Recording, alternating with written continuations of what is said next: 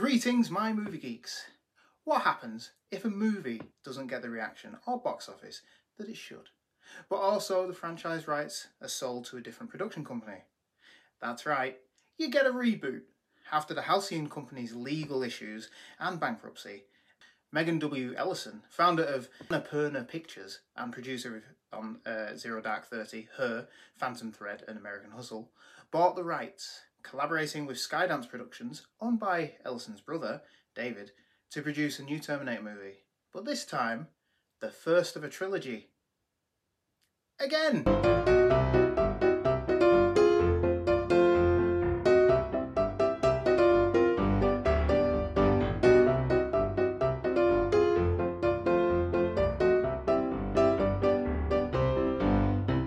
First off, hit like, share, subscribe and the bell icon to be notified every Wednesday of new videos.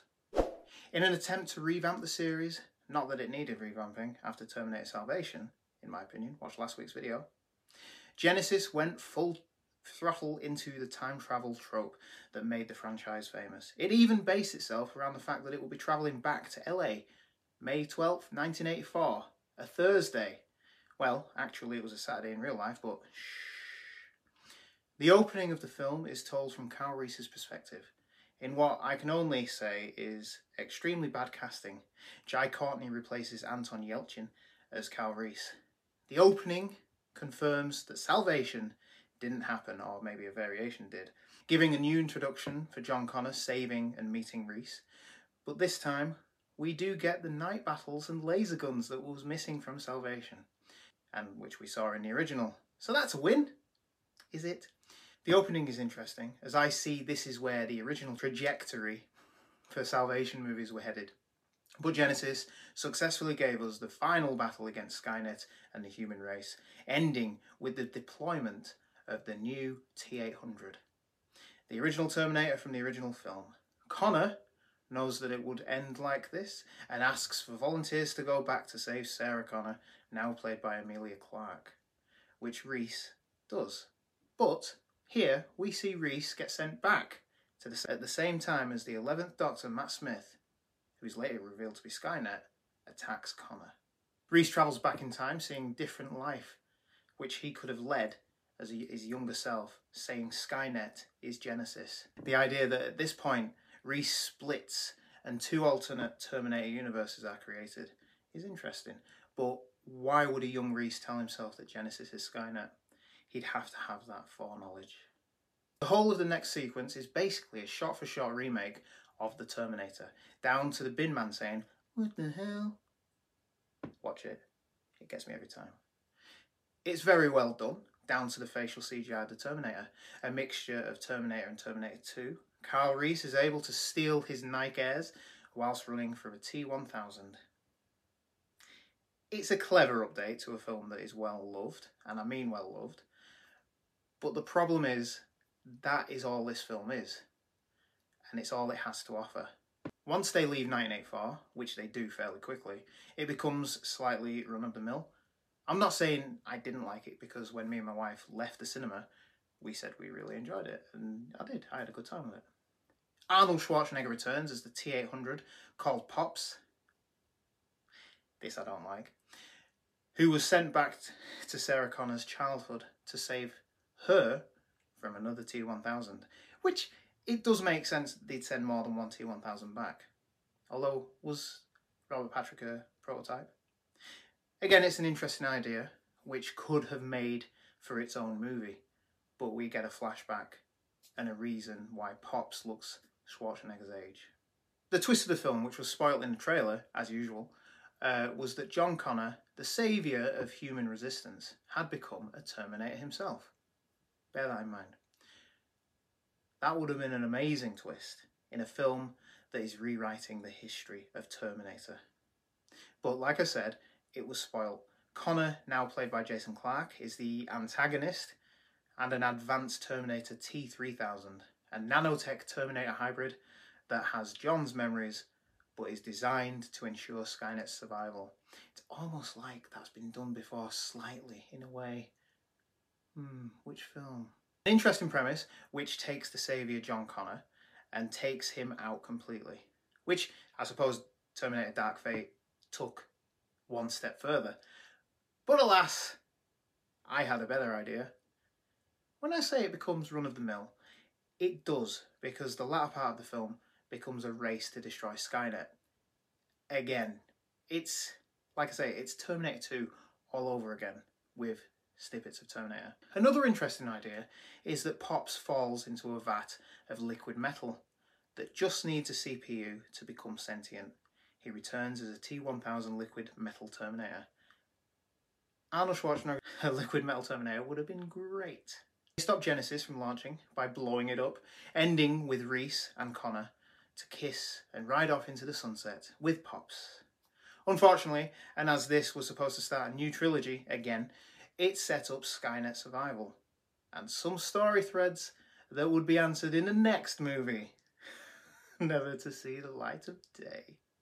But it failed, and due to a low domestic box office of 89.7 million and a worldwide box office take of 440.6 million, that, according to Forbes, was below what they needed to break even. It also didn't help that it was released after the highly successful Jurassic World and Inside Out from previous weeks.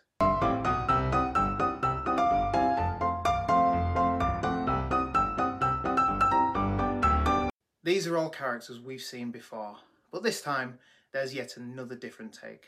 My biggest problem with this movie is Kyle Reese, or well, I should say Jai Courtney, which he's okay in some things. I don't really see him as Kyle Reese. If you watched last week's episode of In Defense of about Terminator Salvation, you'll know that I preferred Anton Yelchin's portrayal of Reese. For myself, Courtney is just too big for Reese. Compared to Yelchin and Michael Biehn, they look as though they've been fighting for their lives, hardly eating and just barely surviving. You see Michael Biehn give bread to some kids who are starving. Courtney looks as though he's been on a protein build diet. They do go out of their way to give him the similar scars in the 1984. Emilia Clarke plays Sarah Connor, which I think is fairly good casting. To be honest, she's not bad, and the movie plays it as a role reversal between Sarah and Kyle, with Kyle being the fish out of water, as she is in the original movie, but this time with more hilarious outcomes. I say hilarious because there are some funny bits peppered. Sarah, however, is portrayed as the Sarah who we see in Terminator 2. She's headstrong and a fighter, being trained from a young age by Pops to fight Terminators. It does work, but I suppose it only works because the groundwork has been laid in a better movie in the franchise. Arnold Schwarzenegger returns because he's not governor anymore as the T-800, who has aged up and has been taught to laugh and cry, probably, by Sarah to help him infiltrate the human race. There is a set-up narrative that states the memory of who sent him back has been erased, obviously to answer in a following movie that never happened. But we'll never know. Jason Clarke plays John Connor, the saviour of mankind, and he plays it well. Even after the reveal that he's a new Terminator, the T-3000, Skynet infects Connor with nanotechnology at the moment Kyle Reese is sent back to 1984, fracturing the timeline. It's an interesting concept that works to an extent, but I think knowing who the enemy was going into the movie made this film suffer. Trailers, man. They're getting better. Matt Smith plays the T-5000, a Terminator that embodies Skynet. This Terminator travels through many timelines, searching for a way to defeat the human resistance, and ultimately infiltrates it under the guise of a fighter named Alex. He was all in the posters and everything. Go on, you got Doctor Who. But blink and you'll miss it, because the T-5000, or Matthew Smith, is barely in the movie. He appears at the beginning, infecting John, and at points near the end, as Skynet becomes self-aware in 2017, and in a post-credit scene.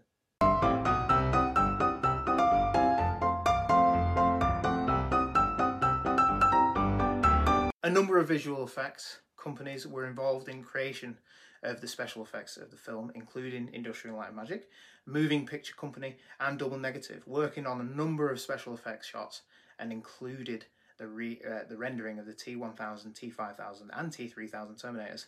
That was hard to say. The helicopter and bus chase scenes and the Cyberdyne explosion. The effects in this film are good. You can't fault them. But it's the T-3000 which took the most effort to produce, as it had to be complex, as it was a series of nanomites with the ability to transform in successive layers. A single frame took 20 hours to render.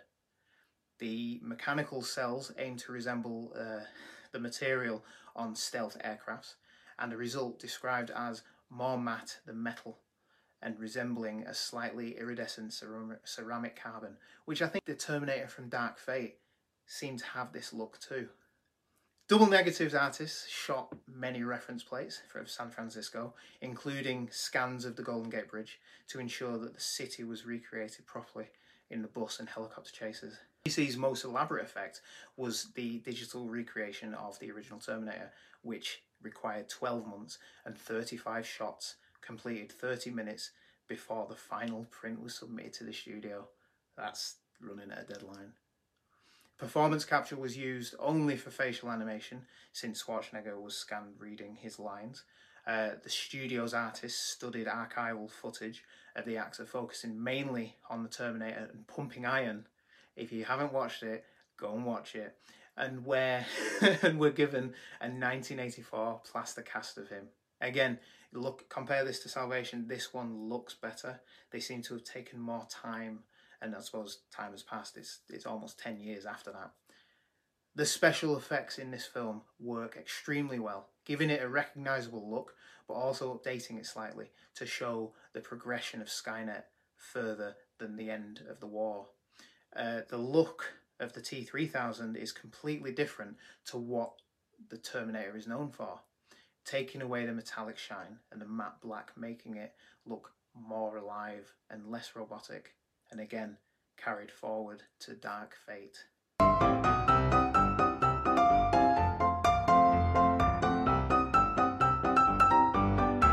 Terminator Genisys was yet another attempt to begin a new trilogy. It failed, as we all know, but it wasn't a bad attempt. It tried to revitalise the series by taking it back to the original, even getting an endorsement from James Cameron. You've all probably seen the adverts. He endorses the movie as part of the previews. Although it makes you think of how much he actually saw of the film. Did he just see the opening reshoot of his film and think, wow, yeah, that's really good, because he thought he shot it? Maybe. All we know is that he endorsed it and it failed, meaning the rights actually reverted to James Cameron.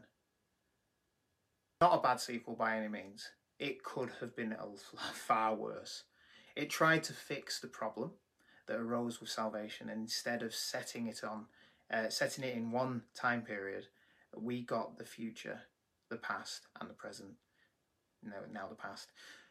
But also a split timeline. As I said, with Salvation, it's an interesting route to take, and I think that was a better route to take because it was different to everything else. It would have benefited from having a sequel, and I think it desperately needed that. I enjoyed Genisys.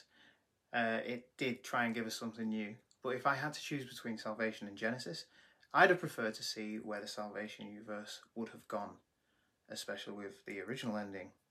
I think that Salvation series would have been a safe bet leading up to sending Kyle Reese back to 1984. Genisys, on the other hand, was an attempt at a new direction that split the timelines, making a new future, but at the same time changing the rules of time travel completely. Genisys failed, and the rights reverted back to James Cameron, who produced the 2019 Terminator Dark Fate that discounted all sequels, just referred to the Terminator and Terminator 2 Judgment Day. That too seems to have been a false start, and as of now, I'm not sure where the Terminator franchise is going. But hey ho, stick on the first two and just enjoy the fact that they exist, and don't worry about the rest. I'm the Ultimate Movie Geek, and you've been watching In Defense Of. Thank you all for watching, and please let me know what films you think that I should be defending. Click like, share, subscribe, and hit the bell icon for more videos released every Wednesday.